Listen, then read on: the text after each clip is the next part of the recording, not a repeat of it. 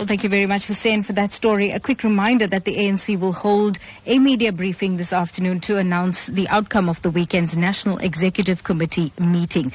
Tensions flared up once again when the party's policy guru, Jill Nechitenze, tabled a motion for the recall of President Jacob Zuma as head of state. It's believed that Zuma allies strongly opposed the motion, which was debated till late yesterday. And apparently, the embattled president is also fighting attempts by opposition parties to mobilize support from ANC parliamentarians to table a motion of no confidence in his leadership.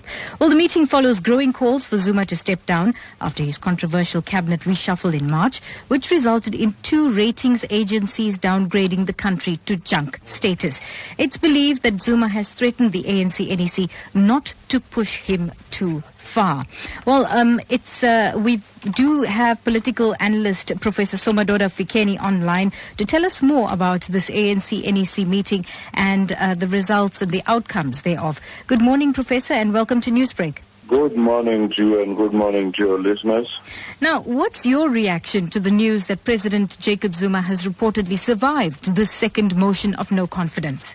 This is what we expected because NEC is a divided entity, and as such, whilst the president is there and is still the president of the ANC and government, he will use both powers and both levers of power to make sure that such motions do not work out because the NEC itself is divided.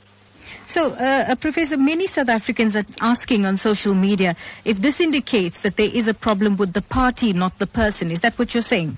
That's precisely the point. For some time, ANC has been a divided entity without being able to resolve any issues, but many often it would cover up and it would present a defense for their actions.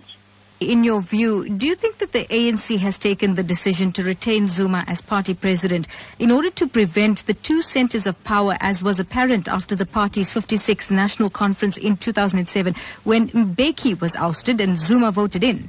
Well, I do think that, one, they are wary of repeating the same situation because they may think that this may lead to the split of the party down the middle, but at the same time, not doing anything about the investigation or about recalling the president is damaging the brand of the ANC irreparably, such that they may struggle to find their feet again in the political terrain. So let's set the cat among the pigeons here. Do you think the ANC is making opposition parties' tasks a little easier?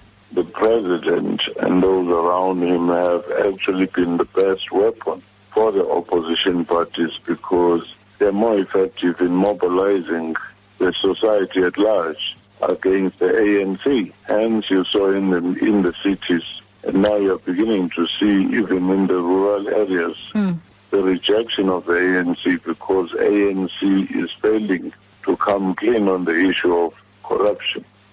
So do you think the Mutu by-elections was just one example of that then?